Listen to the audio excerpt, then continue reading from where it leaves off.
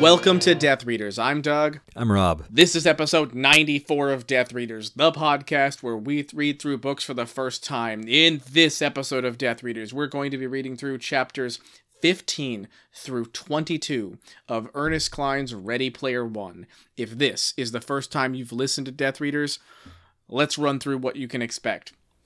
We're going to be reading through these chapters and taking notes, and then Rob and I will be comparing our notes and letting discussions occur out of those notes.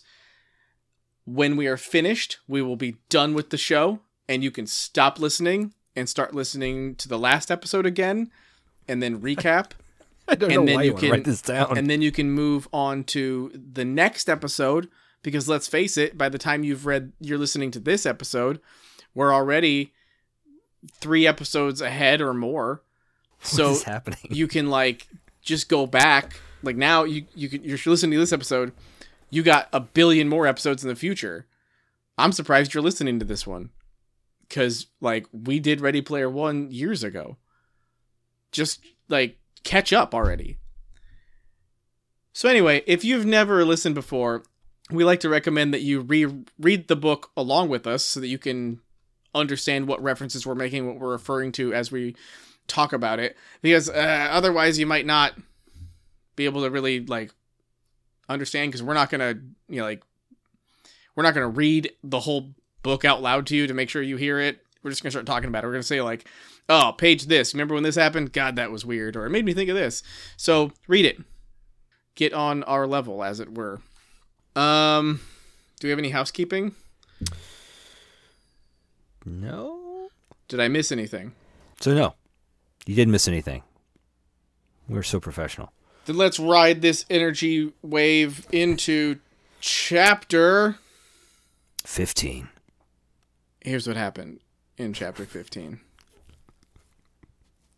Z and H and Daito and Shoto and Art Threemus, now collectively known as the High Five, they have their first powwow. They meet for the first time.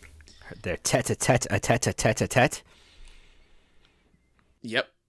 And they meet in H's, cool guy room in his clubhouse. It doesn't go well. It ends with Daito and Shoto leaving kind of offended and insulted or upset. They're their honor's been impugned or something. And the hope of the High Five is dashed. The possibility of a new, what do you call them? What do they call the groups of Gunters? Sixers. No, the clans? What are you talking about? They call them clans? Is that what they call them? The Gunters who team up? Yeah. Clans. Yeah, so dashing the hope of the clan of the High Five. Oh, they're not a clan, though. That's what I mean. But this episode... I'm so confused. I'm confused. What are you asking? I'm not asking. I'm asking what the word is when a group of Gunters teams up. You've answered that. It's called yes, a clan. but the High Five specifically says they're not going to be a clan. They don't want to be a clan. So they can't be the clan of the High Five. Right. What I'm saying is the hope that they would is dashed in this episode. There was no hope for that, though. Everyone said they didn't want to do that. The hope comes from the media, who labels them the High Five, as if it's a group or a clan or some sort of collective of these people together.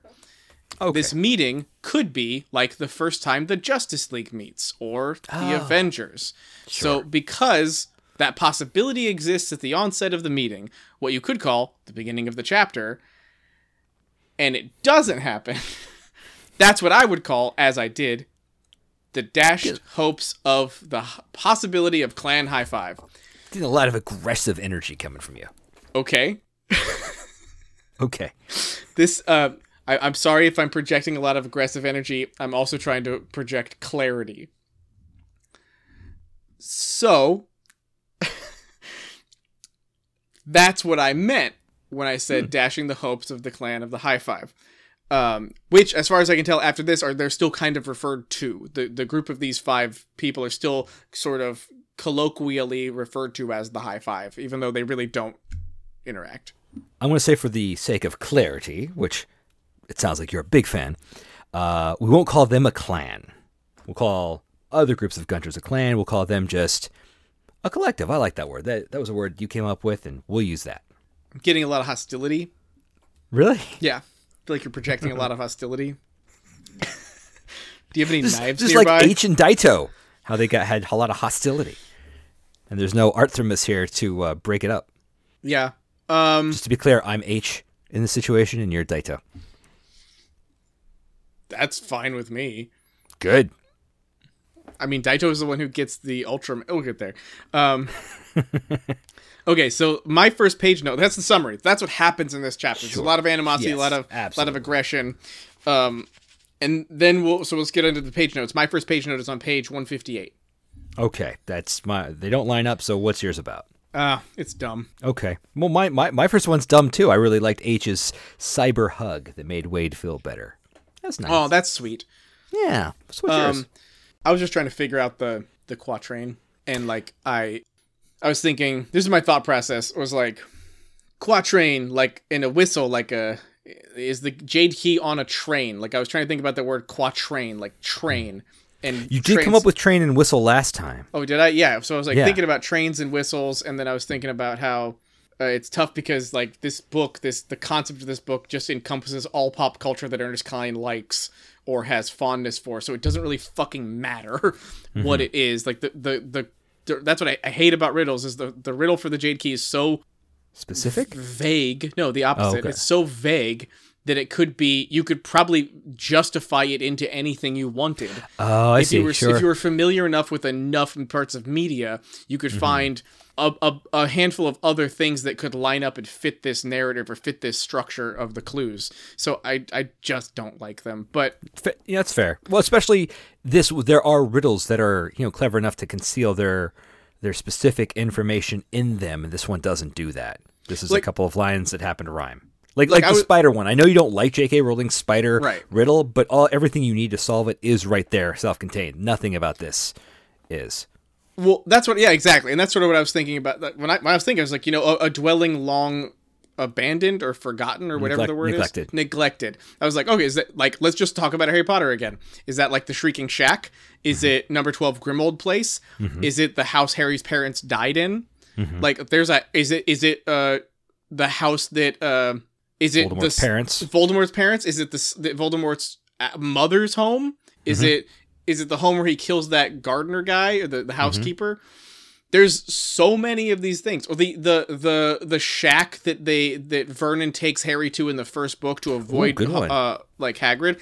Just in Harry Potter, there's a bunch of abandoned or dwellings long neglected that and if you expand that to all of pop culture, right, might as well be infinite. And then you go to Harry Potter, right, again, and you go, okay, there's a lot of trophies in Harry Potter. There's a specific couple that are really important.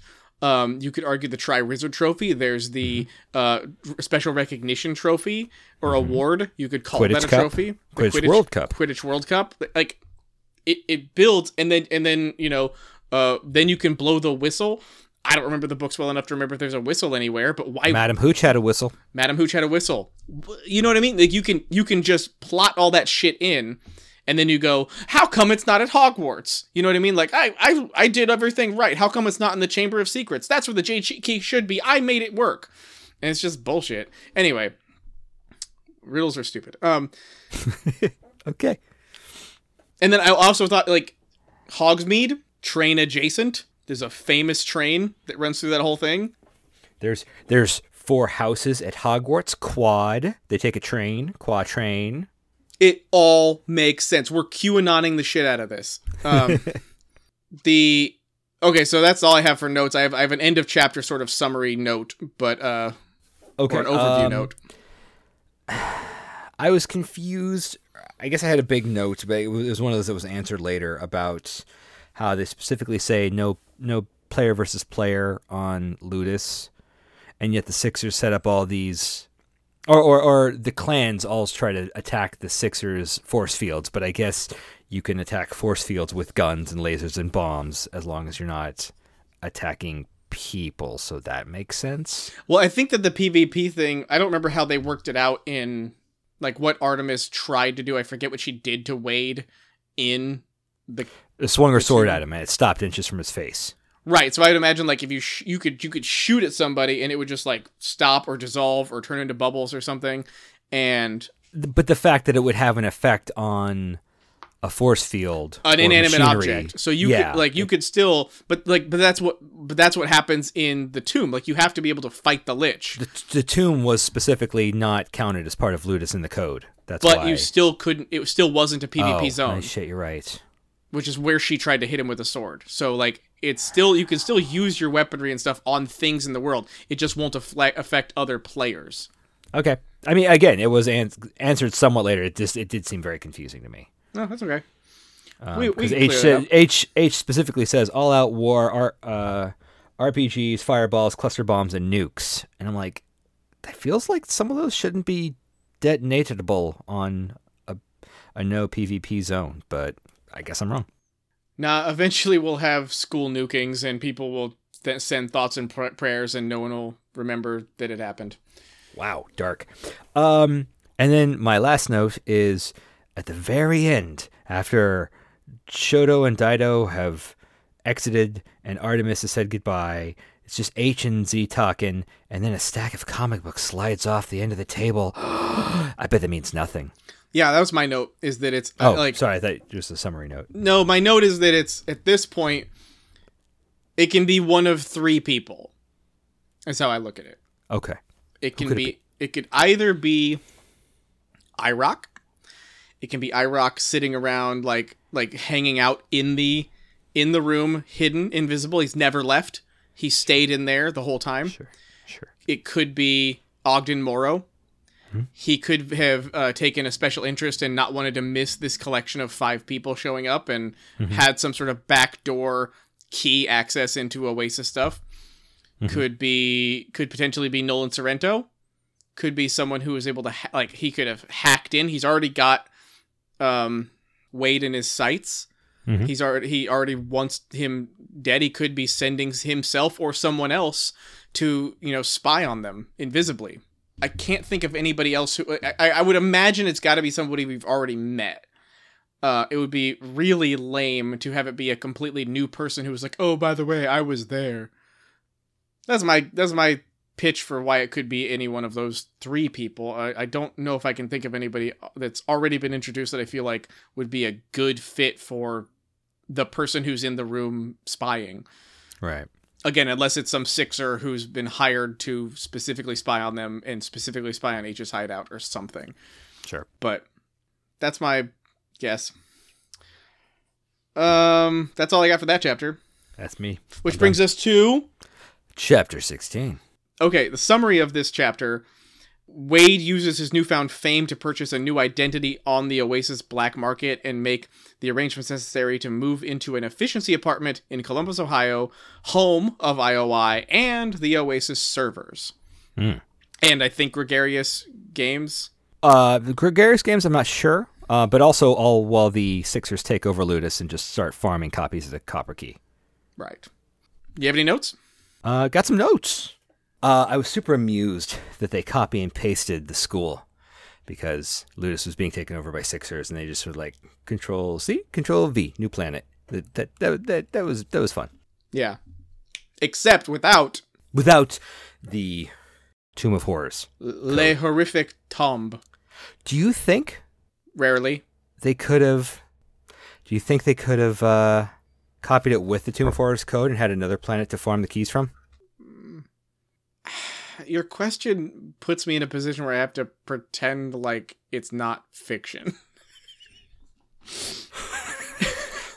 but isn't that what talking about all fiction does? Is like, I'm going to imagine this possibility and what if. But they didn't. Like, I mean, okay, let me put it this way. If they did, it would defeat the purpose of doing it without it. The doing it without it is to keep the kids safe so they can keep going on with their studies. Why would you undermine your whole purpose? I guess what I'm asking is, would Halliday have let that happen, or was it just a byproduct of cutting and pasting it that, the code didn't transfer over? I mean, the way it's written, it could go either way. He makes it sound like it's on purpose, but he doesn't know. I think the book makes it seem like it's either way. It could go either way, but it doesn't. Okay. So I don't know. I think that Unfortunately, there's no like little like hanging chad that makes me go, oh, what's this about? Like, there's no like lead that makes me go, they definitely could not. No, Halliday would not let that happen, bro. It's the same reason Adventure won't play in his bedroom, bro. He is the master, man. He knows what's going on. He would never let that happen. It's about the integrity of the gunt, man. I'm saying this is a loose thread, and it's going to crash the whole system. It's a trash file. It's a trash file. My next note's about his cab ride. When he gets out of his cab, he thumbs his fare. And that seemed like a clear reference to Back to the Future 2. When the guy's like, hey, kid, thumb $100 to save the clock tower. Which was both supposed to show the rates of inflation by 2015 and also the technology we have for, which we kind of do with the old iPhones with the buttons, but nobody uses those anymore. Stupid face recognition. Give me a good old thumb pad any day. Yeah, I prefer that. Right? I definitely prefer knowing that Apple has access to my fingerprints more than my face. Also, related to the cab ride, I found a little inconsistency. Inconsistency. Well, sorry, this is actually the bus ride, excuse me. When he's approaching Columbus, finally, after his long 5-day ride on the bus, there Columbus was, glittering like Oz at the end of the yellow brick road. Remember that? Sure. No. Okay. The Emerald City is at the end of the yellow brick road. Oz is the country. Oh, I thought you meant, do I remember that in the book? In the book? No, I'm saying, but I'm saying it's wrong. Okay. It is inherently wrong. Okay. Yes. Oz can't be at the end of the yellow brick road. It's everywhere. It is the yellow brick road. Wasn't Oz also the name of the dude? Yeah, but he wasn't glittering. Betty. He's not.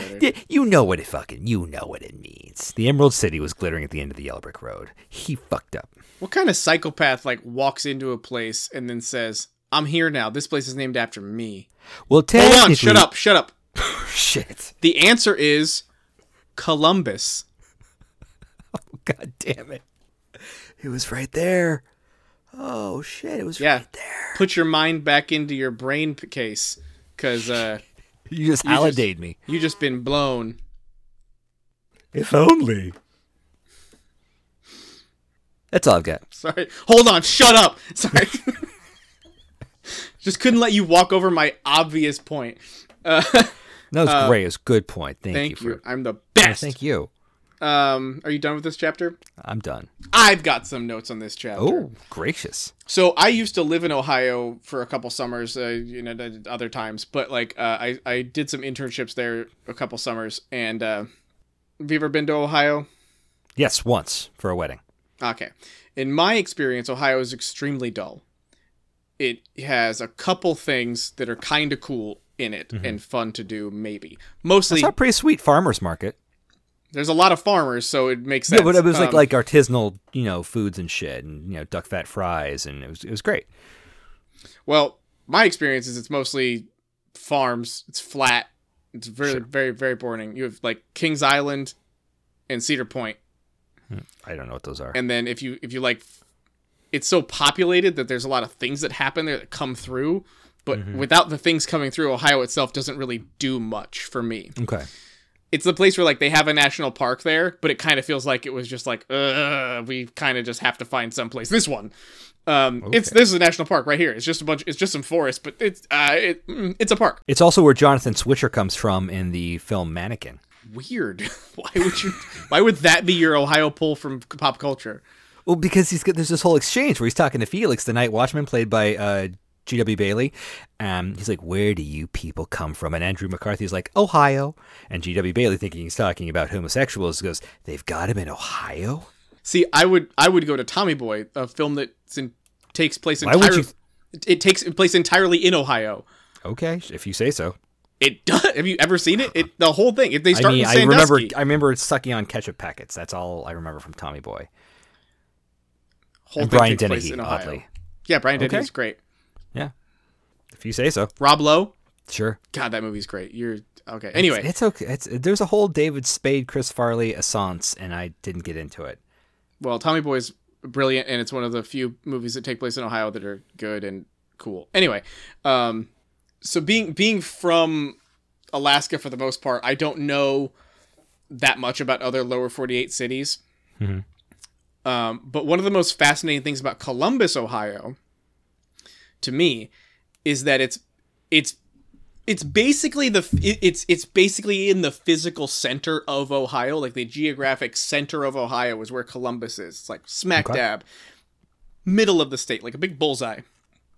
And like a bullseye, it has a highway that goes in a complete circle around the city. Like you could ride the 270 all the way around as long as you wanted. Okay. And never leave Columbus. I don't know if this is a thing that's like that in other places. And because of that, it also lets you like drive off in any of the other like cardinal directions. Like sure. you can go north up to like Sandusky, you can go east to Zanesville, you can go south to Cincinnati, you can go west to Dayton, all from Columbus. Just get there. I don't know if there's anything else interesting about that, but it's just like it's the only city that like it's the only one I know of that does that. Doesn't Chicago have like the loop that goes around it? Maybe, but Chicago's like, also like, loop? but Chicago's not directly in the center of a state. Like, I see. Yes, Chicago is also butted up against a Great Lake, so like and that's also just a small part of Chicago. So This is the like entirety of Columbus is encircled by the 270, like the or by Highway 270, like the bottled city of Candor. Kind of. I mean, I'm sure that there's like suburbs and stuff that extend outside of the lines, but there's suburbs of Candor that were exploded with Krypton. But yes, but they don't also exist outside of like the bottle. No, I'm just saying, if any city was ripe for bottleization, it would be Candor or Columbus. Yeah, cool. So it also kind of makes a circle that makes an O. So like theoretically, IOI could like make a imprint of some other structures on either side of 270 to make like two I's or two nice number one letters. That's how you bring it back around to Ready Player One. I don't know if that was worth a victory pop top, but go for it. Once you pop the top, the fun don't stop. Pringles Pepsi. Pringles Pepsi? Yeah, I don't know. I'm drinking a Pepsi, but it's like the Pringles slogan. Okay. Well, you said the P word. I still don't know that reference. That brings us to Level 2, Chapter 17. So, what happens in this chapter is summary. This is a chapter we never got between Harry and Ginny. The chapter where we follow Wade and Artemis as their romance develops, and Wade is exceptionally careless. Yeah. So this is like the middle of the book, right? It's roughly page 170. So, yeah. Let's see, there's like these couple of chapters that we get into were not my favorite to read.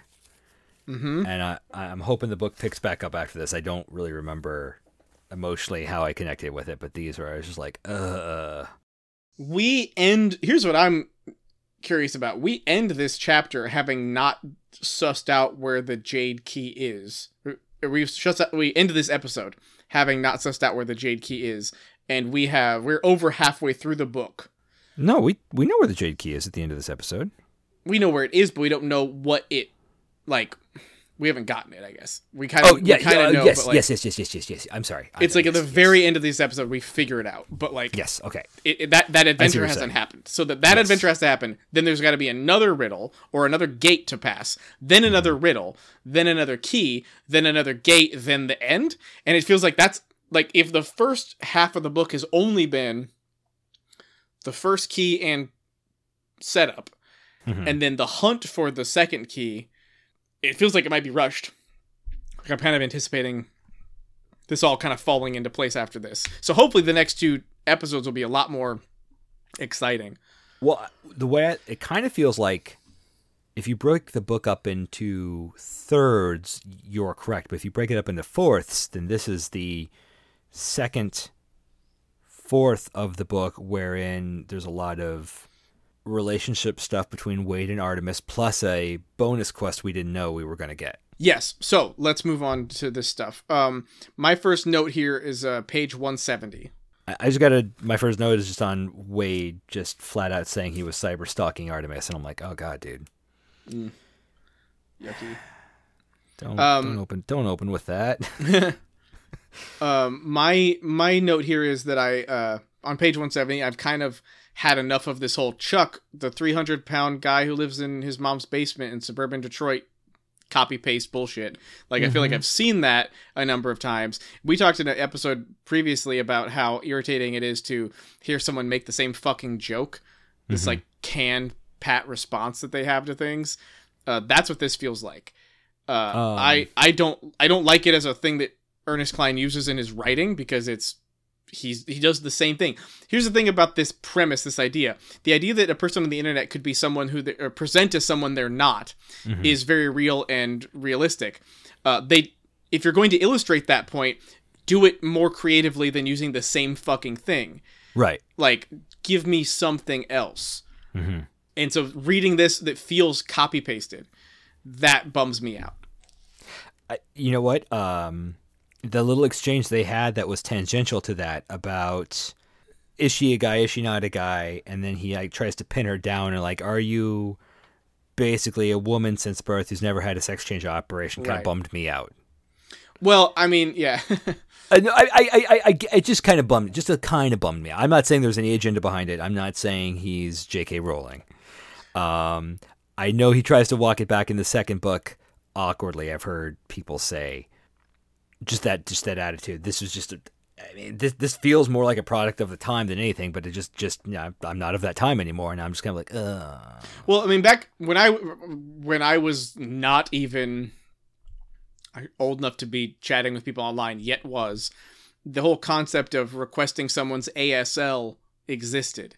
So if you found someone online you wanted to chat to, you'd ask them, you'd type ASL and have a question mark. And then they would respond with their age, their sex, and their location. Now, specifically, you weren't asking for their gender. You were asking for their sex.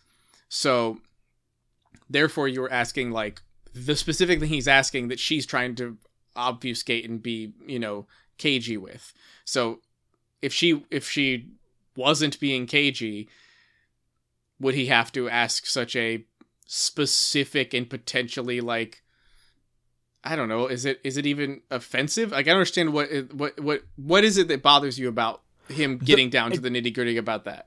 Well, I mean, first of all, I don't think she's being cagey. I think she's, or at least Ernest Cline is writing her as coy. Sure, yes. Better word. I don't know. It just seems like a ham-fisted way to, in something that's 20 years from the future from now, feeling so, even pre-2011 when this was written. That's the kind of thing that I feel like would have been on the internet in 1986. Because I've never even heard of ASL. Really? I mean, yes, you're right. It was way longer ago. I mean, I think that I don't know I don't think I talk to people online much that I haven't met almost at all. And if I do, I have definitely not tried to ask for their age, sex, or location. So, but like, is the thing that bothers you about it, or give you whatever you referred to, whatever reaction it caused, which part does it come from? I'm going to try to find it. Okay. We just said it was chapter 17, yes. Fortunately, this whole chapter is done in like a script, so it was easy to find. Now spill it. Are you a woman? And by that I mean, are you a human female that has never had a sex change operation? It just kind of squeed me out. Okay, well, you bring it up, so I want to know a little bit more. Like, what is it that squeezed you out? I guess because he's defining what woman is in a very closed-minded kind of way. That's not how I read it. I didn't read it as him deciding what defined a woman. I read it as Are you a woman? And by that I mean, and then defines it. Fair enough. But what he's really asking, he's not saying I'm running around deciding what is and isn't a woman. He's saying this is the kind of person I would be interested in pursuing a relationship with. These are those qualifications. Do you meet that or not? And well, also saying I don't care if you are a Chuck or not. I don't know. It just seemed a little reductive. Reducto. Is that the exploding spell? Yes. Never made sense. You can tell because it means to explode. Yeah. My only other note is answer the question, Claire.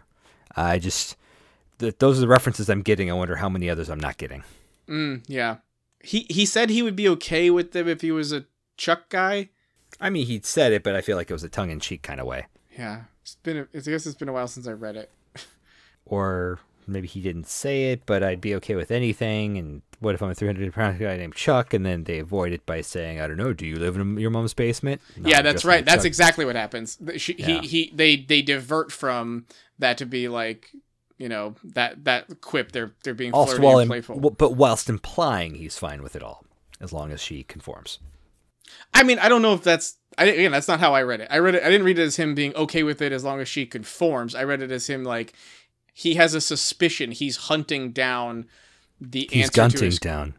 Well, there's no egg at the end of this. In her fallopian tubes. Only if she's a biological woman, which he's asking about. So, but that's I mean... Regardless, I mean, I think for me, the thing that makes me uncomfortable about all this, and I think that's like my next note, actually, so it's maybe a good segue. The thing that makes me uncomfortable about all this is... It felt like an uncomfortably voyeuristic look into someone's chat logs. Yeah. And it reminded me of how I chatted up my now wife back when we were in high school on MSN Messenger. And how reading those text exchanges back probably would be as cringy as this is. Is that an example of good writing?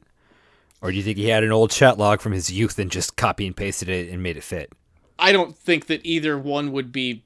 I don't think that one would negate the other from being good writing. Okay. I think that that's not my issue with it. My issue is that it makes me feel uncomfortable, and I don't like that feeling. Fair enough, because I've got some more of that coming up. Right. Especially about this. Like, I there's something about, like, someone having a romance that feels like it's disconnected from reality, like it's actually romantic versus this is how it's cringeworthy because it's like, ugh, this makes me feel awkward. Like, I feel like I'm under a microscope here a little bit, and that makes me feel uncomfortable because this is very realistic.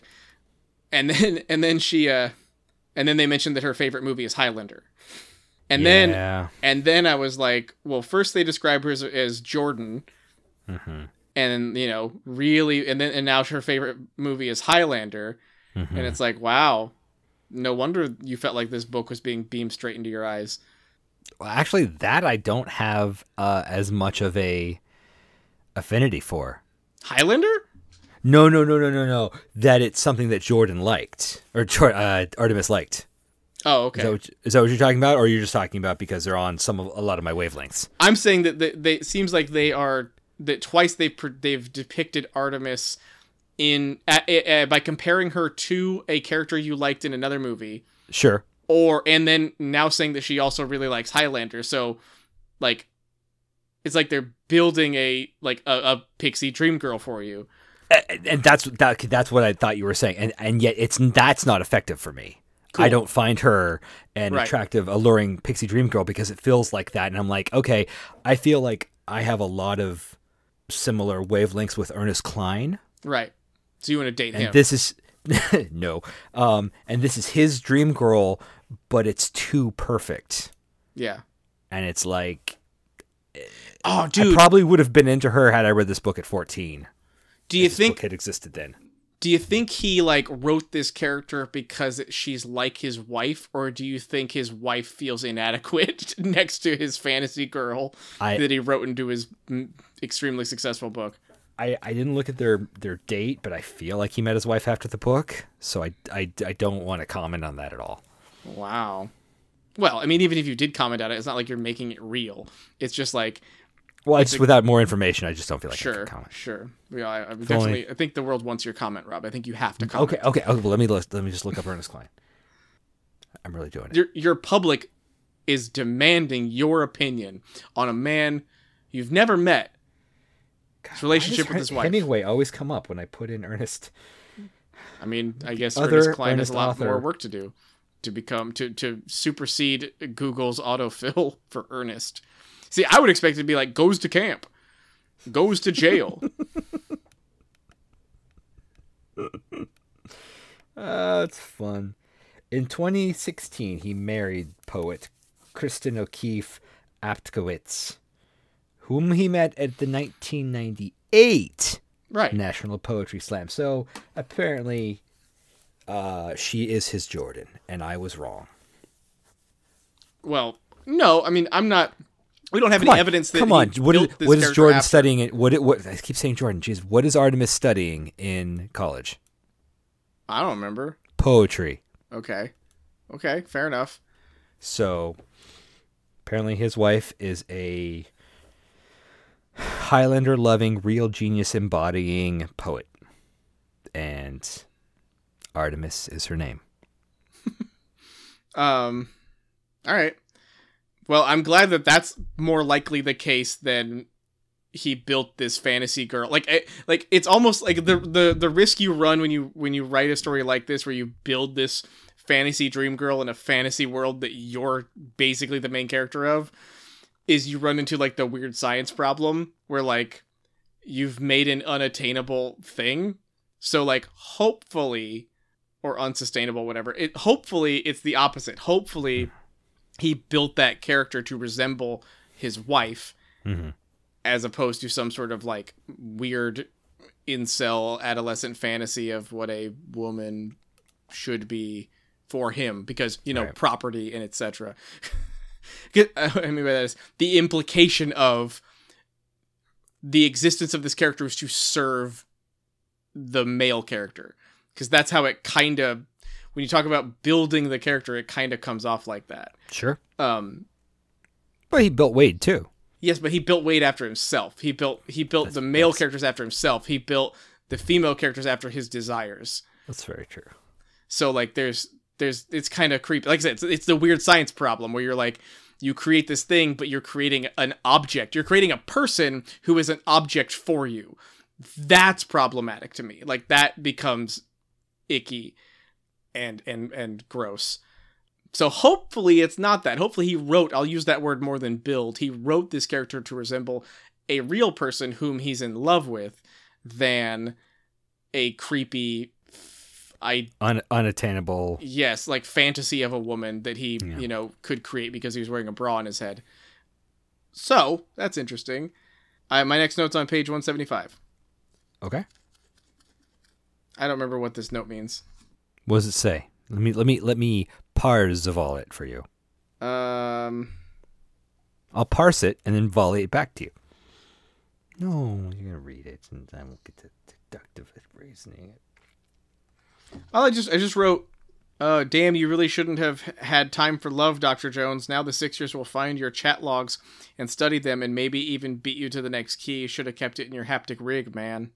Well, I mean, I just don't know if that's just in relation to the conversations they were having, he and Artemis. in the conversation, she else. says, "No time for love, Dr. Jones." Right, but like, what was it that they were talking about that I felt like they shouldn't have been sharing? Probably having a relationship.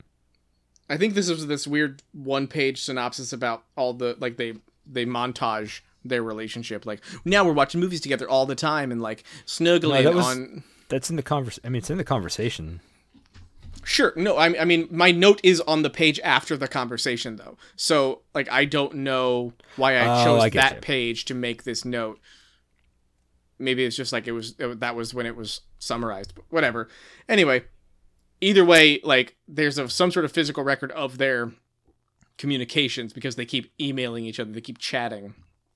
They're not, like, FaceTiming. So, a lot of opportunity to have your shit hacked that way and have your records stolen. So anyway, next chapter page is page for me 177. And that's just me saying, I'm pretty sure last episode I said that the captain could be Captain Crunch. You did. I tried to throw you off the scent by like, oh yeah, that's true. Who else could it be? Mm-hmm. I think I played it pretty coy. Captain Crunch. It was Captain Crunch. What's happening, Captain? Well, that's all I wanted to say was do. I said Captain Crunch. Page 179. That's my next note. Do you have no notes on this? I'm done with notes for 17. I'm kind of confused about what Wade's doing in public in the Oasis at this point. He says that he's disguised himself as Meatloaf at this Rocky Horror Picture Show reenactment that he's out with with He's her. not disguised himself. He's changed his appearance to be that for the performance. Everyone knows it's Parzival doing that. Why would you want them to know you're Parzival? Because you're really popular and everyone loves you. You become a legend, nay, a god. But doesn't Which that I think mean... he actually says that somewhere in here. But doesn't that mean that Nolan Sorrento will know that you're not dead? At this point... And that somewhere you can be found? Yes. At this point, I think it's out in the open, and they never really... That is a problem I've always had. I've always wanted some kind of recognition, some oh shit moment, but you'd have to change perspective, and the book doesn't do that. So... I don't know how you would cut to Nolan Sorrento going, what? He's alive? Right. But it does feel like it's a missing part of the book. And it always does to me. Yeah. Because I mean he's got the spokesperson deal, we find out later too. Right. So I mean at some point it had to have come out, and the Sixers probably had their foiled moment, but we just don't get to see it or hear about it. Yeah. Even if they had some kind of Sixers rush to get him, and Wade could reflect on, because clearly that was their first time they understood I was still alive, and ha ha ha ha kind of thing, but nothing. Right. And it's weird. It's awkward. Yeah, it bums me out because it speaks about like how he's supposedly being so careful in real life, but like at this point there's not really much of a difference between real life and the life in the Oasis. So how careless he's being in the Oasis seems really careless. Like, and I think that's part of like what his character's supposed to be like. Like, I think his character's supposed to be, not all that like savvy when it comes to these things. Are like it's that his ego is getting in the way of his self-preservation. Mm-hmm. And that's, I guess, the thing is about it that bums me out about it is while that's makes him incredibly relatable, it makes him a more well-rounded character. I also feel like it diminishes how much of some sort of like elite hacker he's supposed to be by being that careless. And so it's sort of like, it might actually be perfect, because I think that part of what his character's supposed to be is obsessive, but not necessarily the most savvy and lucky. Mm-hmm. And at his core, still a nerd. Like at this point, he's kind of the king of the nerds under Halliday, obviously. But like, he's still like not really that capable of doing things like that well. Like sure. things other than being a nerd, things other than playing Pac-Man, things other than, we'll get to Pac-Man, gunting or whatever. So it's, yeah, I have kind of mixed feelings about it, but whatever. I mean, I get a kind of a weird disengaged vibe from Wade. Not from Wade the character, but from Wade as a character. It's like he just kind of goes through these motions of things, character growth moments, conflict, but they kind of just happen at him. I guess it's that he's in a way a blank character that we can easily, imagine ourselves in his shoes, but the blankness comes out a lot more than I feel like it means to. Yeah. Unless I'm feeling particularly engaged in vibing with it and going, oh, this would be fun if I was doing all these things. It's just kind of bland. Yeah. Yep. All right, my last note is on the last page of the chapter. Is it worth noting that, to some extent, Wade and Artemis both play characters in the Goonies quest and the Rocky Horror Picture Show that are somewhat similar to their possible realistic physical appearance. Like, Wade talks about how he's overweight, he's chubby or something early on, and then he goes on to play Meatloaf. Whereas, and then he also plays Sean Astin's character, who as a child isn't chubby, but eventually Sean Astin would become less svelte. Artemis ends up playing, Columbia and Steph, who both have short hair and are kind of like, I'm not going to say both are pale, but like they have this sort of pixie quality to Sure. them. Absolutely. And just curious if that was something that I'm reading too much into, or if you noticed that. I didn't think about it. I think it's a great observation. I think I was more bothered by why the hell didn't he go for mouth, because then he would have got a guaranteed kiss with Steph. Yeah, real dumb. I mean, as Mikey, he gets to, kiss Andy, but he wants to kiss Artemis, so he should have gone for, I don't know, whatever, Wade. Missed opportunity, idiot.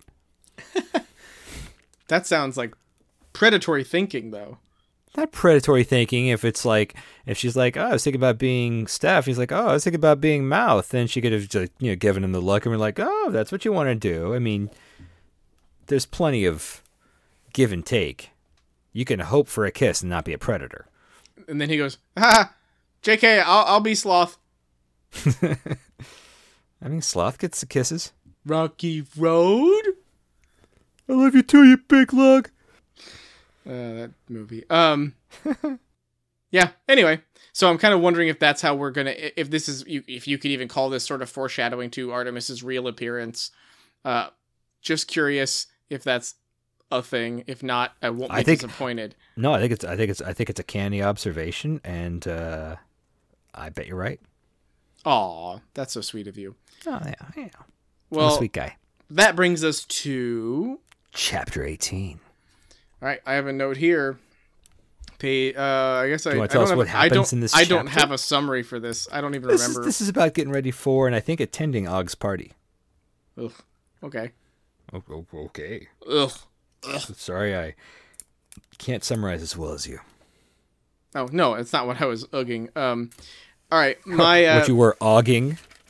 Nope, not even that. Nope. My page 182, yeah.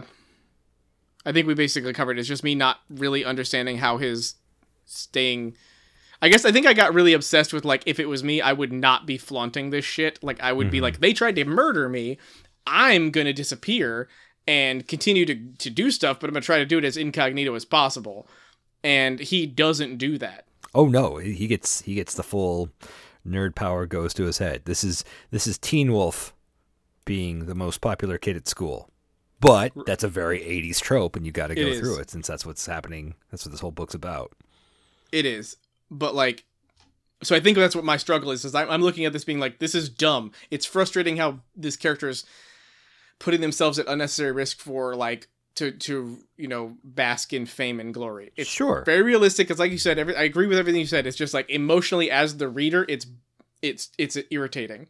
Well, you've never been a Teen Wolf. You're more of a Styles. You don't think I've ever been a Teen Wolf. You don't think I've ever been a Teen Wolf. I think you've never been a Teen Wolf. You're a Styles. You're a straight up. I don't know what that that top means. Of the van. That's Styles was Teen Wolf's best friend. I don't remember. Got sunglasses. Is this Jason Bateman or Michael J. Fox? Okay. He had the friend who had the T-shirt. What are you looking at, Dick Nose? Man. Fine, whatever. I mean, he was also in Teen Wolf 2, just to make things more confusing. Yes, thank you. I have seen it. Unlike other films, it's just like it was so long ago. Sure. That I don't know if it really counts as like something I don't know any of the references to it. I know that Michael J. Fox is a Teen Wolf, and I know he wears the yellow basketball clothes, and he's a Teen Wolf. Mm-hmm. I don't remember anything else. I remember his dad's a werewolf. And that's it. So anyway, page 185. Okay, so I'd like to take a moment to be a little pedantic. Oh. Page 185. There's a sequence where they're dancing in Ogg's club in the zero gravity, and Artemis becomes an amorphous color changing blob, and then Parzival mimics her appearance, and he says that he looked like, quote, Plastic Man. Well, here's the thing. Here's the thing about Plastic Man. Yeah. Famously can't change his colors at all. Right. So, I hate to break it to you, bud, but you don't look like Plastic Man. Well, I mean, I feel like it's a case of bad writing. Yeah, you could say that again. I feel like it's a case of what he wanted was this colorful amorphous blob with Plastic Man weaving all about and in and out of it, and those two together as sort of like the Plastic Man was the path of the atom around the atom of Artemis. No, the electron around the atom of Artemis. That's not what I thought it was looking like. I thought it looked like amoebas that like. I think it was one no amoeba person and part one inside Plastic them. Man, and he miswrote that I changed my appearance to match her, and instead he wanted to write I changed my appearance to complement her as by becoming Plastic Man, which would be far more visually striking. No, I know it's not what he wrote. I get that. See, I would have rather have it been like they both turn into like what are they called? Gloop and Gleep? Is that their names? From Herculoids? Those like those oh my just God. gross Right. blobs that go like like that. Right. And they just like bounce and stretch all over the place. When they stretch, they make that sound that's like Yes. That's what I wanted. I wanted that. I mean, I'm not saying that's what I'm going to be searching on the internet tonight, but like, if I can imagine it, it must exist. Mm-hmm. So somebody out there must have already made this. So I'm going to find it. But that's what I would prefer to have seen is like something like that, something actually amorphous, something actually globular, doing that, as opposed to this weirdly written, feels like it's not really Plastic Man stuff. Sorry, I like Plastic Man, and I know that's not Plastic Man. It's important to me. You, sir, are no Plastic Man. You, sir. All right, I only have an overview of this chapter now. Let's see. I just have a couple of little notes. I enjoyed that they spent over an hour tweaking Avatar's hair and trying on different skins. That was fun. There's a reference to Neuromancer. I've never read. I've always been kind of intimidated, but I've always wanted to read it. Have you ever read Gibson? Okay. Yeah, as far as I know, he's a reference serial killer makes. That's the name of the computer, the Gibson. Right. On purpose. It's a reference to William Gibson. But I thought that was the name of the. It's not a. So serial killer says, "I want to hack one of those Gibsons." I associate that with the reference they're making. He's the one who says it, so he's the one who makes it. But is that a reference, or is that just calling a machine what it's called? No, it was. There's not really a supercomputer called a Gibson. Right.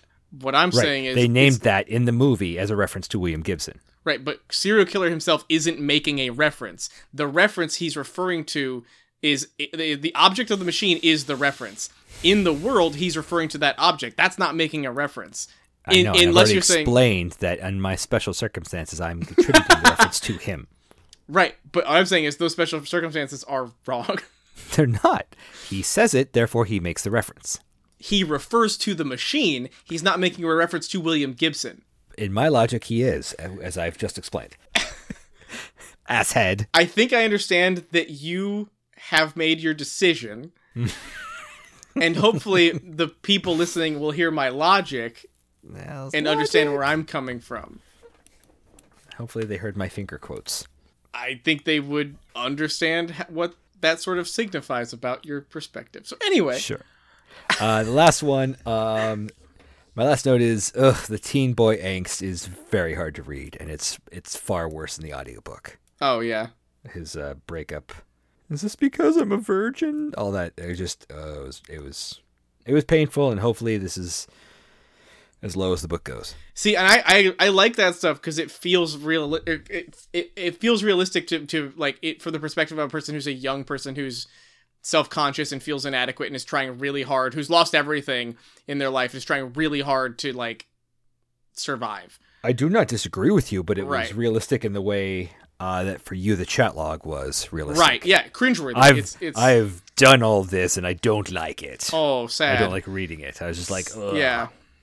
I don't think I specifically held up a boombox outside of a window, but I've been in that place. Before we got to that part in the book, I was thinking, oh, is he going to do that? Is he going to do that, say anything moment? Is he going to do that? Is he going to do it? And he did it. He totally did it. I'm pretty sure there's High Fidelity? Mm-hmm. John Cusack's character in that movie kind of does the same thing.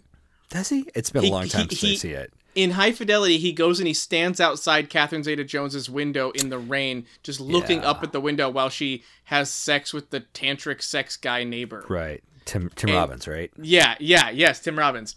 the name I can never remember. And he doesn't hold up a boombox, but he makes a mixtape for her. Yeah, I've made mixtapes. The whole movie is about him making the perfect mixtape for her, and has to flow, and like every song has to signify something into itself. I like that movie, but my point is, it's never occurred to me that it has so many weird similarities to that specific moment in Say Anything. So anyway, yeah. Is that your end of your notes? It's in my notes. My last note, here's an overview note, just says that all of this, the Sixer attack, Artemis rejecting him, it all seems very predictable and avoidable, but it's also a story, so it means it's all essentially preordained. So, just sort of like, that's a note about my process of reading the book, of just being like, okay, don't stop getting so wrapped up in it. Because it's going to happen whatever way it's already happened. The book's already been written. Stop feeling like anxiety about Wade obviously fucking all this shit up. Because it has to happen because that's the way the story goes. So just relax. Because like you said, it's weirdly realistic for at least my experience as being a teenager, and being an awkward young person. I have no idea if that's part of being awkward, is not knowing if that's the same for everyone. I guess it's nice to presume it is the same for everyone, but it's certainly, that's one of the other things about being a young person, is every awkwardness, every horrible experience feels like it's exclusively your shame. It's exclusively your experience and your problem, and no one would ever understand it because it only happened to you.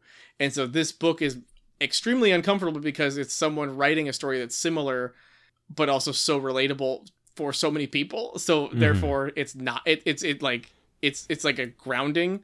Sure. To say like, oh, of course this awkwardness happens to probably everyone, or at least most people. So, yep, we can move on to Chapter 19. So I guess the summary of this chapter is that it delves into what I would refer to as the nitty gritty of Wade's real life. What Oasis immersion equipment he has, what his apartment looks like, and why it looks the way it looks, what his daily routines are, what he eats, how he eats, etc. It's, in my opinion, it was really dull and kind of pedantic. It's a good sci-fi chapter where you're like, because all sci-fi stories have to get you into the world. Sure, it's kind of a world buildy kind of chapter. Yes. And I did kind of like the Oasis lockout function where he has to exercise. Yes. I like that too. It's a fun idea, and I wish I had something like that would help me stay focused. But I don't, and well, I guess it's not going to happen. Oh well. Yeah. Same. I've got two very similar notes early on. I think I have a note basically at the end of the chapter, so you can probably go first. Well, first of all, before even those two notes, I'm like, can we get back to the hunt now? Which is kind of applicable to this whole chapter and the preceding one. Right. So now he's exercising every day in his depression because otherwise he'll just be a Wally person. Right. So my first note here is now he's a fit, muscular nerd, but still not a Mary Sue yet. Also bald. Oh, he's also bald. Then followed that with, he has this quote, I was a pop culture icon, a VR rock star in Gunter circles. I was a legend, nay, a god. Still not yet a Mary Sue. Okay. Wait for it. Okay. Wait for it. And then my very last note is at the very, very end of the chapter. So what are your notes? My note is, we get it, Wade, you masturbate. Because he spends a lot of time going into the specifics about not only that he does masturbate, but also, here's why I have no hang-ups about it. And that all felt real weird. It felt real weird. Like, why are we talking about this? Like, why do we have to hear about a guy you being raised like, listen, in the 80s and 90s trying to justify masturbation, not a guy raised in the 2030s. Yeah, and but also doing it by saying, Halliday said it was fine. Look, I'll read to you what Halliday said about jerking off. And it's like, why is everyone writing about this? And the only answer I have is, Ernest Cline is like God in the sense that he is all three of these people in one person. And these two characters are writing about masturbating because he, through them, is writing about masturbating. Yes, so absolutely. It's all about, why is Ernest Cline telling me about why he is okay with jerking off and telling people about it? I think because deep down he's not okay with it, but like in a I still have parental hang-ups about it kind of way. But he's come to that realization, but still feels the need to tell everyone, hey, it's really fine, it's okay. Yeah. I'm really okay with this. Yeah. I want to make sure everyone knows I have no problem doing this and being comfortable with people knowing I do it. I am not going to feel shame about it. Like you know what? Like the joke about vegans. I still haven't gone blind. Yeah, it's like when you hear like the joke about vegans. Yeah. Or people who vape. Mm-hmm. It's like, okay. Understand that this is your identity. Weird. All right, what's your last note? Wade's new passphrase. Oh God. Okay, what Did is you get it? it? Did you get it? Did you get it? Did you get it? Maybe I don't. You have to tell me what it is. No one in the world ever gets what they want, and that is beautiful. No. It's from Don't Let's Start by They Might Be Giants. Oh, I don't. From their self-titled album, also referred to as the Pink Album. Don't Let's Start. Look, I'm just saying, this is another one of those where I'm like, I get it, yeah. I know, Dr. Worm. I mean, he's not a real doctor, but he is a real worm. But he is a real worm. Yep. I know Sense Around. Sense Around would probably be in my Gunt Hunt, because Sense Around is the song, the only They Might Be Giants song that's played for like 4 seconds in the Power Rangers motion picture. Oh. And it's on the soundtrack. The original Power Rangers motion picture. Yeah, the Power Rangers the movie. Okay. Not the one that came out in like 2017. The one with Ivan Ooze. Yeah, the one with Ivan Ooze. That movie rules. But God, now I'm gonna watch that movie tonight. I forget that's on the soundtrack because I always think of the "Uh-Oh, We're in Trouble" song.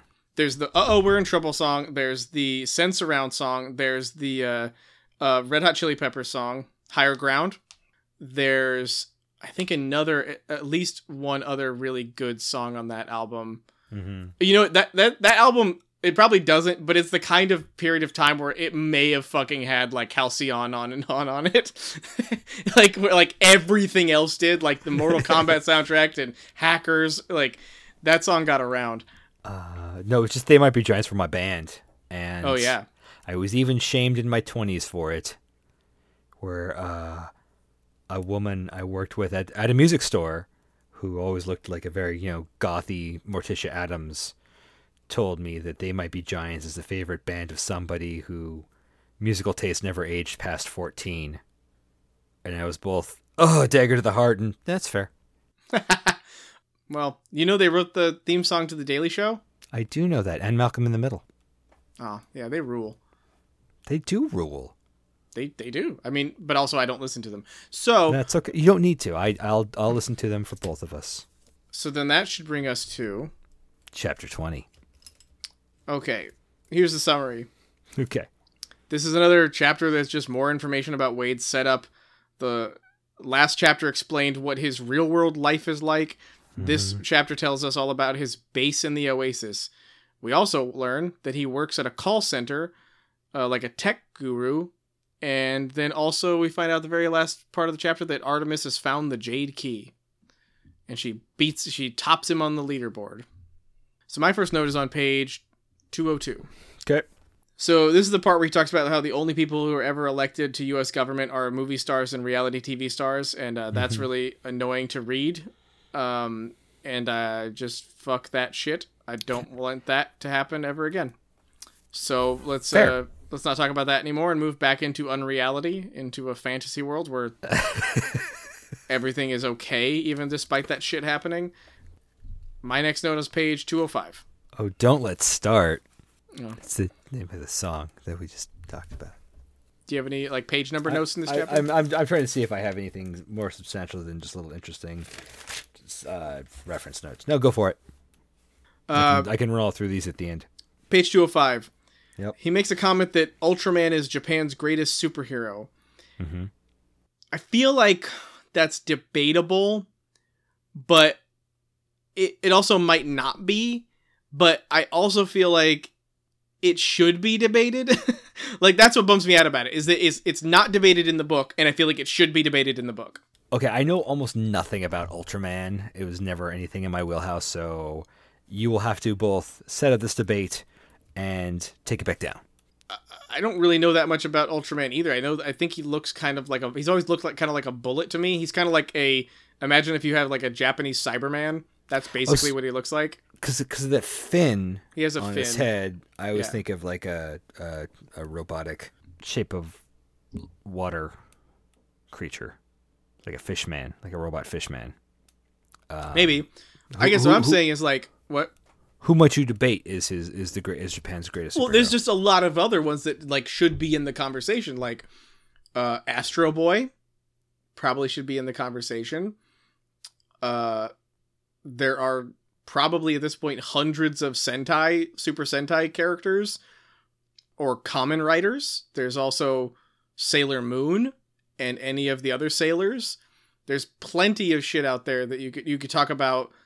Goku or any of the characters, or Gohan, any of the characters from Dragon Ball. You could talk about a little guy, or you could talk about Red, the hero from the Pokemon series, the guy who is essentially Ash Ketchum in the animated version, but in the game he's called Red. The very best there ever was. And then just a little guy by the name of Mario. He's Italian. He's Japanese. He's Italian. He's Japanese presenting as Italian. No. Yes. No. Mario didn't originate in Italy. It doesn't matter where he originated. He's a character, and that character's backstory is Italian. But he's a Japanese icon. He's a Japanese character. This is like your comment about serial killer making a reference, but yes, it's that you're Mario wrong and I'm right. Is Italian.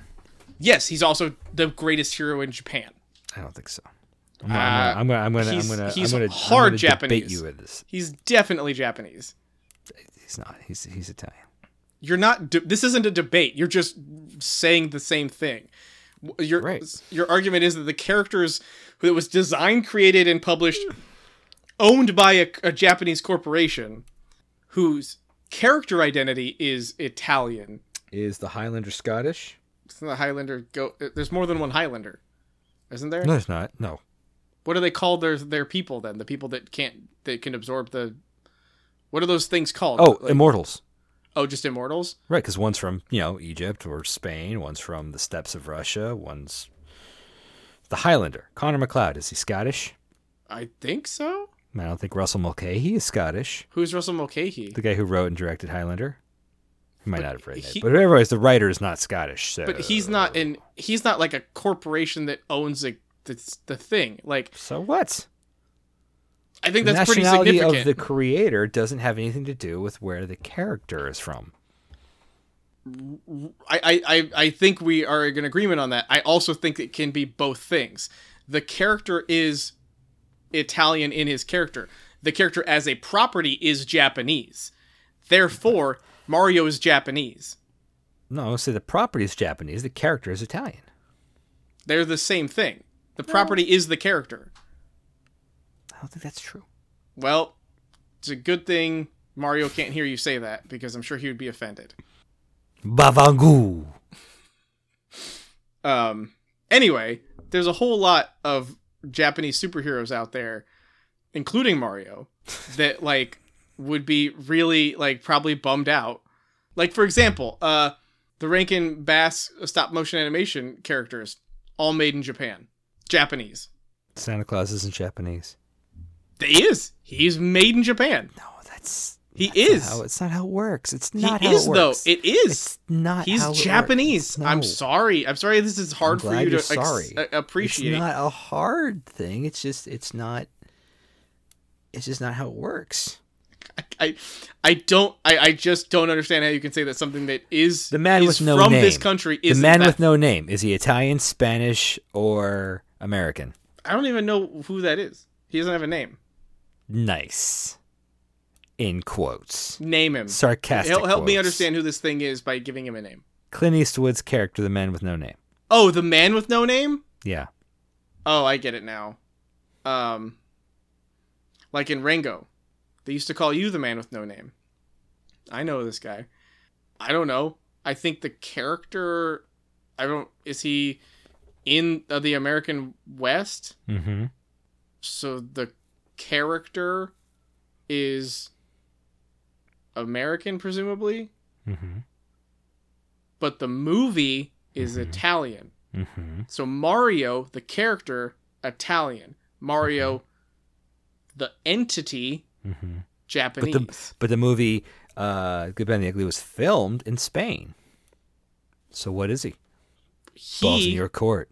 But again, he is a fraction of the larger IP. Mario is I'm itself not talking the about Mario. IP. I'm talking about the man with no name. You're using this as an example to try to like. I'm trying to say where do you? I want to try to get one more point of data for your insanity. Tell me what you think about his character and what is he? It's irrelevant. Mario is the entity. The man with no name isn't the entity. He's a fraction of a film. There Mario's isn't just a fraction of an entity. There's a whole Koopa world. He's titular. He's not only titular. He's the titular of an enterprise. Fine. Then the good. That's not the same thing. It's a What are you bad talking about? argument, Rob. It's He's a bad the good. argument. He's the good of the good, the bad, and the ugly. He's the one who has a fistful of dollars, and he wants a few dollars more. You're not comparing these things well. So I can't really argue with you because it's not founded in something realistic or rational. It's like comparing spaghetti and udon. They're both noodles. They're both noodles.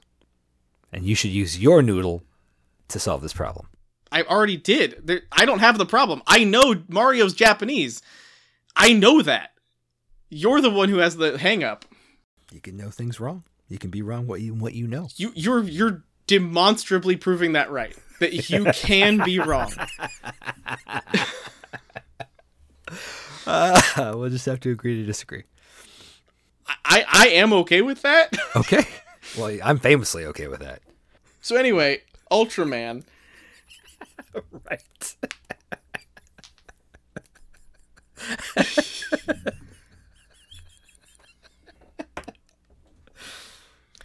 Just seems like there's a lot of other competition for Japan's greatest superhero. Because that's the other trick is they use the word superhero. Right. So like that's another reason why Mario works so well is because he's a Super Mario brother, one of two. So I think that clearly makes Mario a superhero, also Japanese, so he fits. Disagree. It's weird how you're going around deciding who and who isn't a Japanese superhero. It's just I don't think it's weird at all. Double down, let it ride. well, I don't have a dog in the fight otherwise about Ultraman, whether or not he is or isn't. Just again, there's a lot of other options out there. I would have liked to have seen a conversation about that Sure. in the story. That would have been fun. In this chapter is where he teams up with Daito and Shoto to solve an Ultraman quest, and they win a beta capsule, which he then gives to Daito and Shoto so they do not sell it, and it becomes the property of the Sixers. Yeah, I like that idea of like you could do something as intense as what they do, which is the quest that you're talking about is basically like doing a walkthrough of all of the episodes in the series, kind of 39 episodes. Kind of like he did with War Games, and completing them. And then once you do that, you get this special like object, the beta capsule, to turn into Ultraman or whatever. And it's a super rare, super helpful item. Now, the thing that seems weird to me about it is like, it sounds like Wade insists that this is like a hidden quest that he finds. And so like, presumably not a lot of people know about it or know that they can do it to achieve or obtain this capsule. I feel like there's only one of the capsules. I think this is like the one quest that no one has ever found. Oh, okay. And so once it's done ever, there's only Like maybe one you could thing. play through it, but you won't get a You know, and you'll get like when you play through the level again, you get the empty thing where the item should be. Yeah, I guess. Just seems weird. Still not a Mary Sue. Okay. Yet. And like you said, he gives the beta capsule he relinquishes any claim to ownership. It's not really giving. He more just like seeds it. Right. If you need a win, man.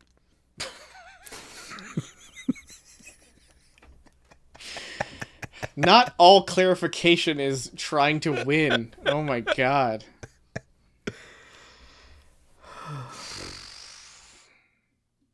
I mean, it's just like saying Pokemon aren't Japanese because they're from the different regions that they're from in the game. The Kanto region. Or any of the regions. Kanto's in Japan? But it's not Japan. I don't understand. I don't understand what you're saying. The region in the game isn't actually supposed to be Japan. So... It's as much Japan as Narnia is in England. It isn't. Okay. I disagree. Like... It's an imaginary place, so it's in the mind of the creator. Mario but is again, from Italy, which is a real place. But the Pokemon universe doesn't exist in an imaginary realm in its own universe. It has its own geography. It has its own foundation of locations. Right. Much like the Super Mario world, which doesn't have in Italy. If you want to argue that Super Mario, the world, the Koopa world is Japanese, fine. But Mario himself is Italian. What Italy is he from? I think it's sort of a region in Tuscany, Montepulciano maybe. Because certainly it seems like in all of the Mario games I've played, he never talks about being Italian or from Italy or anything Italian at all. At all. Can't think of anything. Okay. Just seems like it's kind of like he's Italian in name only. Did you ever play Super Mario 64? Yeah. And he his floating head, and if you held down the button, you could stretch his face in different ways. Yeah. And you could you could stretch his mustache up under his nose so it looked like he had no mustache. You're thinking of Mario Party. No. Well, you could do that in Mario Party. I'm sure you could. I'm not arguing you wouldn't or you couldn't. It's anyway, neither here nor there. Okay. But it was cool because you see what Mario looked like without a mustache. That was fun. Or sometimes you could stretch his mustache out, or you would have to cross it under his nose, and then you could bring it up over each eye so it looked like he was wearing brown sunglasses. That was also fun. And you were saying the thing I was saying was neither here nor there. Because this doesn't seem like it has anything to do with whether or not Mario's Italian or Japanese. It's just more interesting to me at this point, as we've settled the Italian or Japanese argument. Thank you. I'm glad to know that you've won. succeeded finally.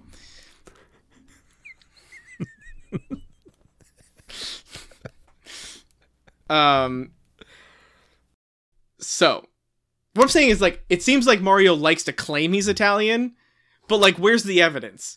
I want to see the birth certificate. I want to see my God, where he's from. No, because there's no evidence. There's no proof that he's actually Italian.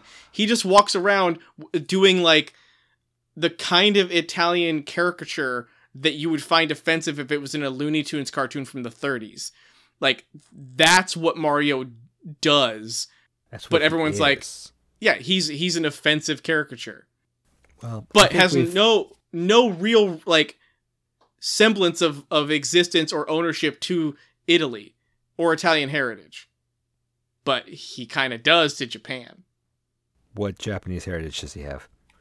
He was created in Japan. That doesn't count. That's not heritage. It does. That's not character heritage.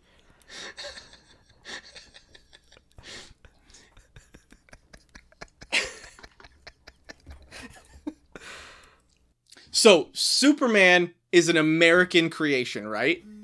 Sure. But he's from Krypton. Mm-hmm. Superman's Kryptonian. He's also American. By adoption, sure. Also by foundation, by his creation. Superman has the documentation you seem to require. He doesn't have any documentation. He doesn't have a real birth certificate. What documentation does he have? What documentation, Rob? You tell me right now. He could not get a job at the Daily Planet. He has a job at the Daily Planet. Because he has some sort of birth certificate. I'm not saying it wasn't forged, but he has it.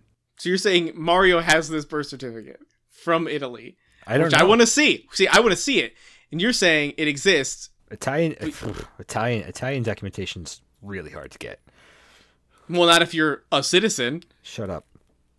Sore subject. I'm working on it. See, I think that's the problem, is that you desperately want to be Italian and have the citizenship, and Mario, you look at him as an icon, as a hero of yours, and then you think I'm trying to take that from you.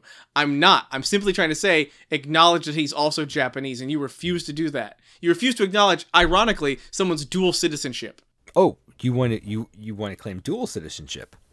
I'm saying the character... If you're saying he is, I've always said Italian this from the beginning. As he is Japanese, you have not said this.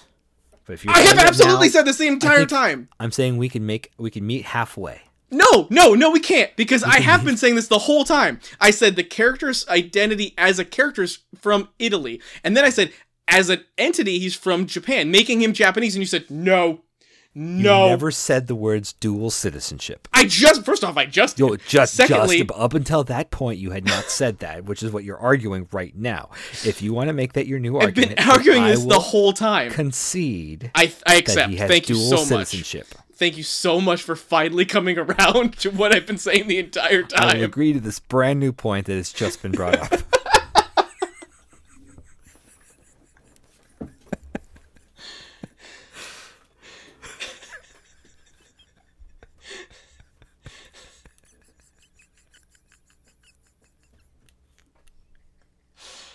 I'm so glad that I didn't let it go, because like it's vindication, and I'm so grateful. Now I can move on. Okay. See, I got all that serotonin pumping. You're welcome. Okay. Sleep well tonight. All right. I think I'm done with that chapter. Did you have anything else you want to talk about in that chapter? Let's chapter see 20? Here. He named his asteroid Falco just because he liked the sound of it. That was amusing to me. I like the re-elect Will Wheaton, as read by Will Wheaton. That was amusing to me, because he reads the audio. Who is the other person? Cory Doctorow. He's a real person I briefly looked up, but I've heard the name before. I don't really know him, but he's another science fiction writer, nerdy guy. Okay. Writes books. Nerd. The movie themed Desperation that he mentioned. This is where the In Your Eyes things happen, and it's just don't want to read your patheticness, because it reminds me of my own patheticness. That was about it. All right, then that brings us to chapter 21. I just have a summary here. Yeah, I don't. I just wrote the word references. There's a lot of references here. This chapter is all about Wade kicking himself for slacking off on the Gunt.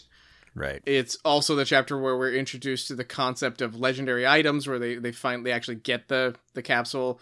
Unique treasures with extremely high level effects that give an avatar extremely useful abilities, like the beta capsule where the Daito has, where he can it's either turn into or summon Ultraman. I can't remember. Turn into. Okay.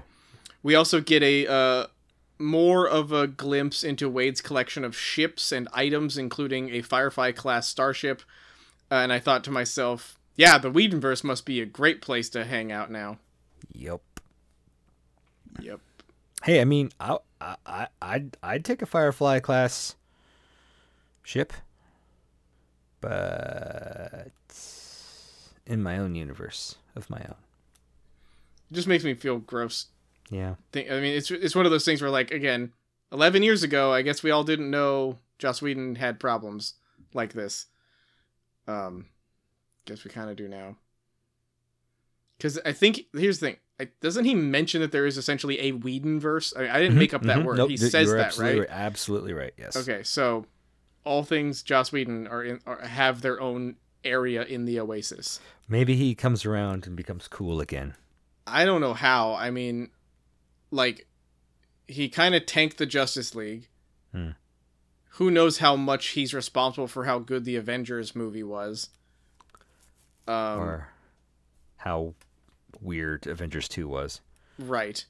I haven't watched a lot of Buffy. I know I like the episodes of like the Batman show that he's written or he directed or whatever, the Batman Brave and the Bold, and Firefly is great, but like it's I so haven't gone collaborative. back to Firefly in a long time, and it's collaborative. Yes. So anyway, it just like trying to imagine things that I'd want to visit in a Whedonverse, and it's basically just Firefly stuff. But even that, like one of the things about that was so good about Firefly was this idea that it was really scary. Mm-hmm. Like that the threats felt realistic for Sure. the world. Like the suspension of disbelief and that immersion felt it made sense. Right. But like let's just call it what it is. There's a lot of rape in Firefly. Oh yeah. And that's in light of, you know, I guess I don't know. It's hard to say in light of because it kind of suggests that there's a good time to showcase rape, and I guess there probably has to be. But anyway, it's not Well, fun. That's what I'm kind of get at. It's like Firefly's supposed to be fun. Right. Rape's not fun. No. So like I don't enjoy reading about it. I don't enjoy it being a trope. I don't enjoy it being a part of the stories that are supposed to have the thrill of adventure in them. Mm-hmm. And that's part of Firefly. Like the Reavers in Firefly pretty clearly supposed to be horrible spacefaring rapists and murderers. Mm-hmm. Yuck. Anyway, sorry, you were saying something. No, I was pretty much agreeing with you. Yeah. Just super gross and unhappy. Yay! What else do you got in this chapter? Nothing. Nothing. You have references to address? No, I don't even have references listed. I just wrote the word references because there's a lot. Yeah. He has all these other ships. He talks about having an X-Wing, all other stuff. What would you pick? You get one spaceship. First, number one spaceship. What do you go for? I don't have an answer off the top of my head. I was thinking about Firefly and how I've got like the detailed cutaway posters of it.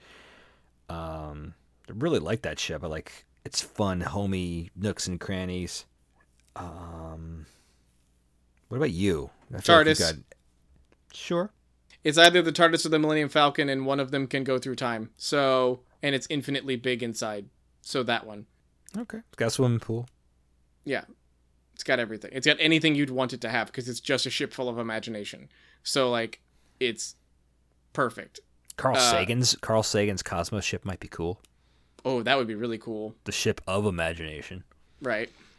I mean, the Falcon's hard to pass up. That was one of those lines in the movie where it was like, where Nolan Sorrento tempts him with, we could get you the Millennium Falcon. And I was like, fuck. That would be hard to turn down. The problem is that ship's not a good ship in canon. Like, It has problems. It's like, it's sort of a legendary ship. You know, it has its own, like, mystique where it has this sort of, like, unfair advantage all the time. But canonically, it's a hunk of junk. So, like, do you really want to be relying on a hunk of junk like Han Solo?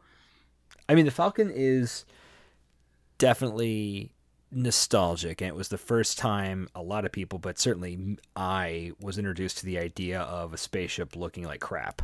Yes. And loving it, but also, and you know, being an extension of these erasable characters that were fantastic, but up until then it was all sleek and shininess for ships, and then suddenly you had this like clunky thing. You're like, wow. I definitely think I prefer Serenity to the Falcon, though. I mean, it's a cowboy show in space. Serenity looks like a horse. That was fun. I like how their bunks are arranged. It's a fun ship. I mean, it's certainly its more cargo hold functionally definitely built. looks like a stage. Yes. So that's a The little whole silly. thing looks like a stage. Like I like that they're like. The one of the cool things about the Serenity is it has the dining room is really cool. It's like functional. It feels like it works. It makes sense. I like that. The Falcon doesn't have any real livable space inside of it. You rarely, maybe in the newer trilogy, Sure. the most recent ones, you kind of get to peek in and see the spaces in there where people could live. But like, you don't really get to experience that. Right. Like, I don't know if I've ever really seen the bunks of the Falcon. And if I have, I didn't really think about it. But in terms of, like, you know, nostalgia, because that's really what we're looking at, right? I mean, like, unless you have some sort of, like, stats or something in the Oasis that make these things differently better. Sure. then you'd have to, like, it'd be that thing where you're like, okay, I guess that, I love the Falcon, but it's not as good as if I could pilot Cybertron, the planet. I would probably do that instead. I mean, I always have visualized flying it other than, in Disney World, and I get very anxious about the locus of control being so focused on one side and having this expansive ship off to my left. I'm going to run that into something. Right. It's functionally bad. It's so freaky to me. I'm like, there's no, and maybe if the ship pivoted like that other ship, there's the other long ship in Star Wars that like pivots around the cockpit. Do you know what I'm talking about? You got like the circular cockpit, very much like the Falcon, and then like this fin that extends off of it. I think like the B-wing? I don't think it's a B-wing. Maybe it's the B-wing.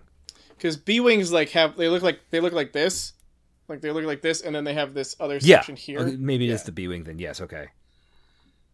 And that seems like it's if the Falcon's cockpit, it's the B-wing. If the Falcon's cockpit rotated and you could fly it any which way, I might be more comfortable with it. But as it is, I'm just like, it'd be cool to visit, but I wouldn't want it. You want to have like something that's like if you're flying something, you want to be center of mass. You want to be right in the middle so that you can really extend your physical being to be more spherical.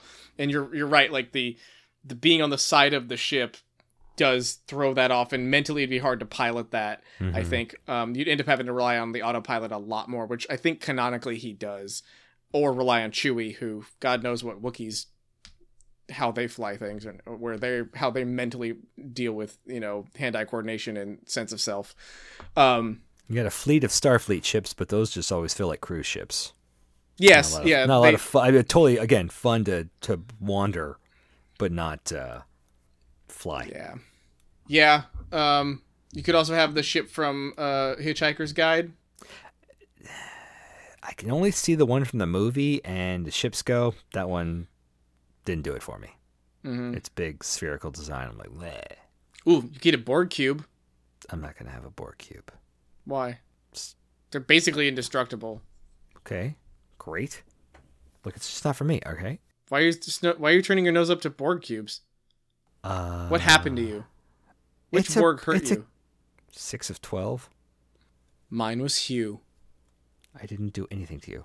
Not you, Hugh. That's what. Who's Hugh the Borg?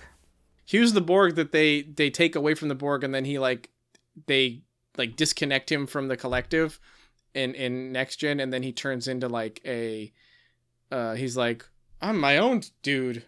My name's Hugh. And then he's like, I want to be different or whatever. And I think they send him back to the collective, and he's like, but I'll be different.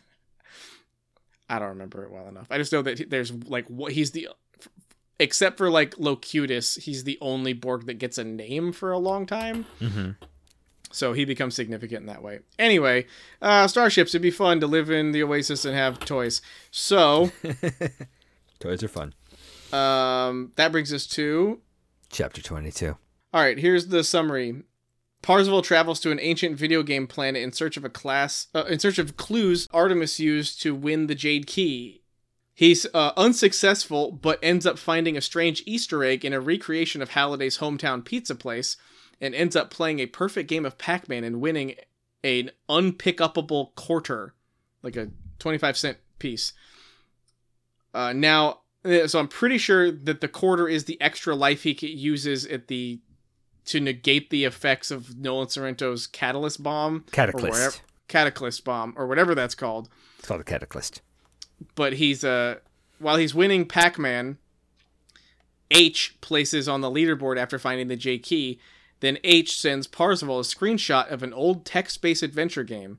The cover of the game shows a boarded-up house that Parzival believes must be the location of the Jade Key. Pretty good synopsis. Pretty good. I was really hoping that in this section of our show we would have been able to get to the Jade Key. And it was really disheartening to read all of that chunk of the book and get to the point where it's like, well, next time. But I like to think a lot of the fluff is out of the way, and the rest will be lean gunting. Hopefully. I like the Pac-Man thing. I like the idea. Okay, so one of the things in this episode that I liked is that there are two instances where the characters in the Oasis find hidden items that aren't the egg. Mm-hmm. So they find other hidden trophies, weapons, items, some of which seem obvious, like the beta capsule seems really cool and obvious, like what it's for. And then this quarter you can't pick up seems like nuanced and interesting and fun. In the movie, there's when the Sixers attack, one of them, I can't remember if it's Artemis or Parzival, pulls out a Rubik's Cube and they throw it after winding it up like a grenade, and they throw it and it explodes, and they call it a Zemeckis Cube because when you throw it, it turns back time a specific amount of time, a la Back to the Future, I imagine. Right. I like those things. I like reading those things in the book. I like watching Ernest Cline be creative with that stuff. And so the extra life, which at this point we don't know what that is, but the quarter, the unpick-upable quarter that he finds, and he can only pick up after he beats the Pac-Man game, seems pretty cool. Mm-hmm. I enjoyed that. I enjoyed that world-building aspect that comes through in these chapters. It definitely enriches the world. It was fun that so much Pac-Man, all the stuff surrounding Pac-Man was mentioned, because I know I watched the Pac-Man cartoon and I had Pac-Man cereal as I played Pac-Man on my Atari 2600. So that was kind of fun throwback for me. But Wade not only plays a perfect Pac-Man game, but doesn't get psyched out in the heat of the moment when he gets the huge alert that H this is it is on the board. He's still not a Mary Sue. What? Still not yet. That's ridiculous. Dang. And then so the dwelling long neglected, the clue that H gives Wade is cover for the game Zork, a text-based adventure. I never played Zork. My friend had a Zork 4. What was it called? I called it Zork Nemesis. That was wrong. Return to Zork. It was one of those FMV games for the Sega Saturn or Sega CD. I think at the time it was Sega CD, with AJ Langer starred in it, who played Rianne from My So-Called Life. Claire Danes' best friend. He had a big crush on her, so that's why he had the game. She went on to become a real-life countess. Countess of Devon. But that's as close as I ever got to Zork, and I came over and watched it, and it was the same with any full-motion game at the time, like Night Trap or Sewer Shark. I was like, yeah, you spent money on this. Okay. That's all. I've never otherwise done anything with Zork. I don't think I'd ever heard of it. I know I had played some text-based games at some point. Usually they were like, I was at my parents took me to some friends of theirs house, and their kids who were older than me had an old computer, and they were like, hey, you want to check this out? Oh, there you go. That's the spaceship I would pick. Spaceship I would pick? Because I would pick the spaceship from Asteroids. That would be real, like, minimalist and retro and cool. It would look like an old video game ship? It would just be pixels and a big triangle arrowhead, and that's it. And it would bank like it was skidding against actual friction, as opposed to in space where it wouldn't have that problem. I thought, yeah. Anyway, sorry, I just had that random thought that's fired again. So I remember like trying to play those text-based adventure games and it being like confused by them and bothered, because you have to write things like pick up the key, use the key, and it would do things like, you'd be like, where? Oh, what doesn't work? That command doesn't make any sense. It's like, God damn, it's like that riddle thing all over again. Like, why? I don't want to play a thing where the only way to get through it is an extremely specific set of words. And unless you get that right, you lose. And it just seems immalleable. It seems like it's not flexible, and I don't like that. I mean, I was a big fan of adventure point and click games. Text-based games. The only one I was ever intrigued by, my same friend, would tell me about the Hitchhiker's Guide to the Galaxy game, where it opens with you can see nothing and you have to type open eyes because it's Hitchhiker's Guide and it's tongue-in-cheek. I can never get into those.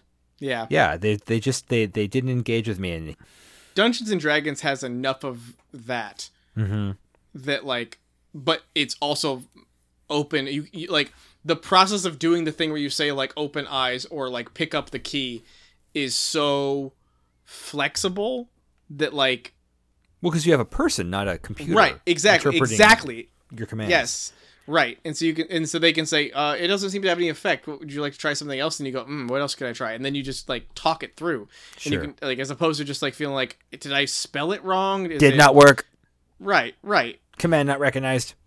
Yeah. Anyway, so like that's where we're headed, I guess, is into Zork in the next episode, which hopefully will be cooler than that because it's something I have no frame of reference to. Sure.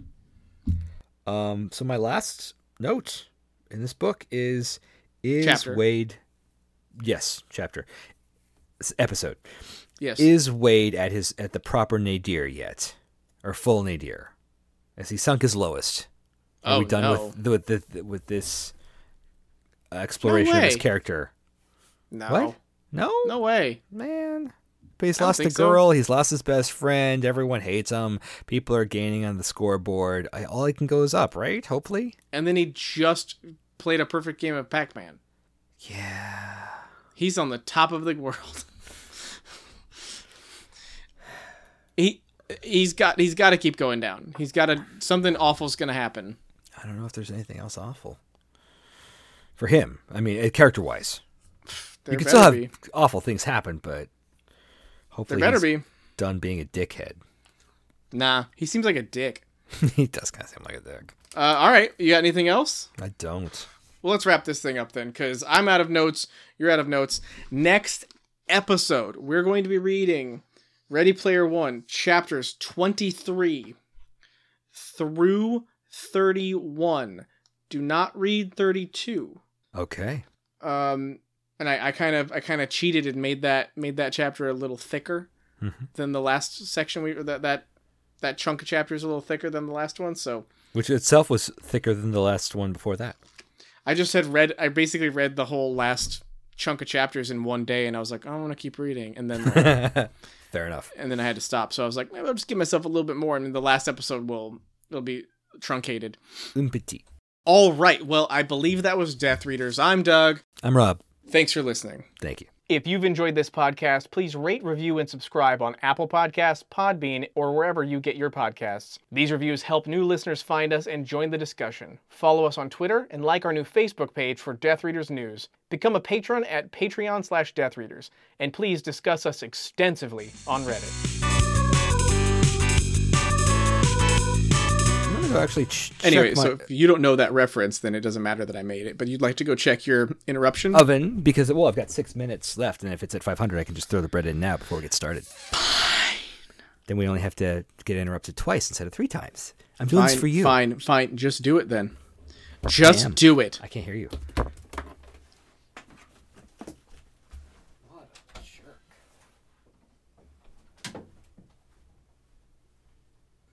I'm not even going to do a bit while he's gone. Like, I'm not even going to try to do anything.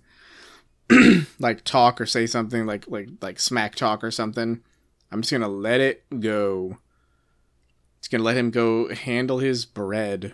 Oh, Doug, I gotta put my loaves in the oven. If I don't do that, my family won't have bread. Psst. I don't have bread. I'm not stopping the show to get bread. Psst. I'm just in here scrolling through Facebook Marketplace.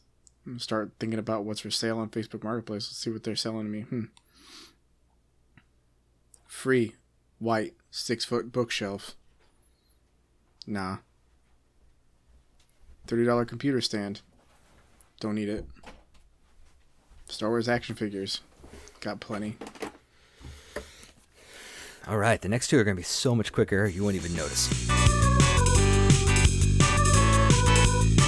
Someone's very protective of their role. Like a dog that's found a baguette. You're making a lot of bread comments there. I could need you to stop. Could need. Wow. Yeah. You really could have just said need. Yeah. You could have just let it. I wanted to spell it out for you. I know. Like, I know what you did. I'm trying to let you know that it's like you could have just let the subtlety go. And you know what's fun about that is you can sit in superiority and go, he didn't get it. I'm not dumb for him not getting it. Oh, no, I knew you'd get it, though. Let me pause it right there. I'll be right back.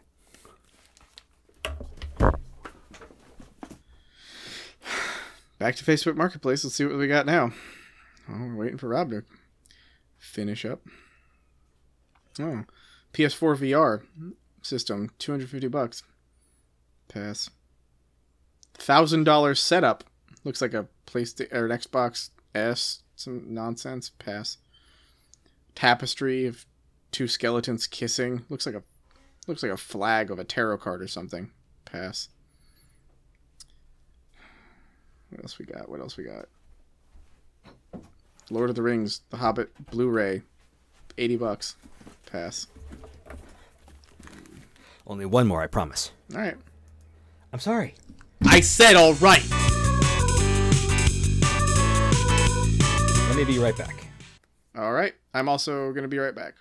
See? It works out. All right, back to Marketplace. $20 Legos. Something that says $15 beautiful books. Nope. Not interested in that. Funko Pop Smaug. Hot Topic exclusive. $120. Ugh. Ooh. Art Spiegelman's Mouse. $20. Good book. Canon EF 16-35. $750. $600 Mac Pro 3. There's a tower, not a laptop. Bunch of PSP movies or games. Interesting. Probably not going to get that either. Star Wars drones.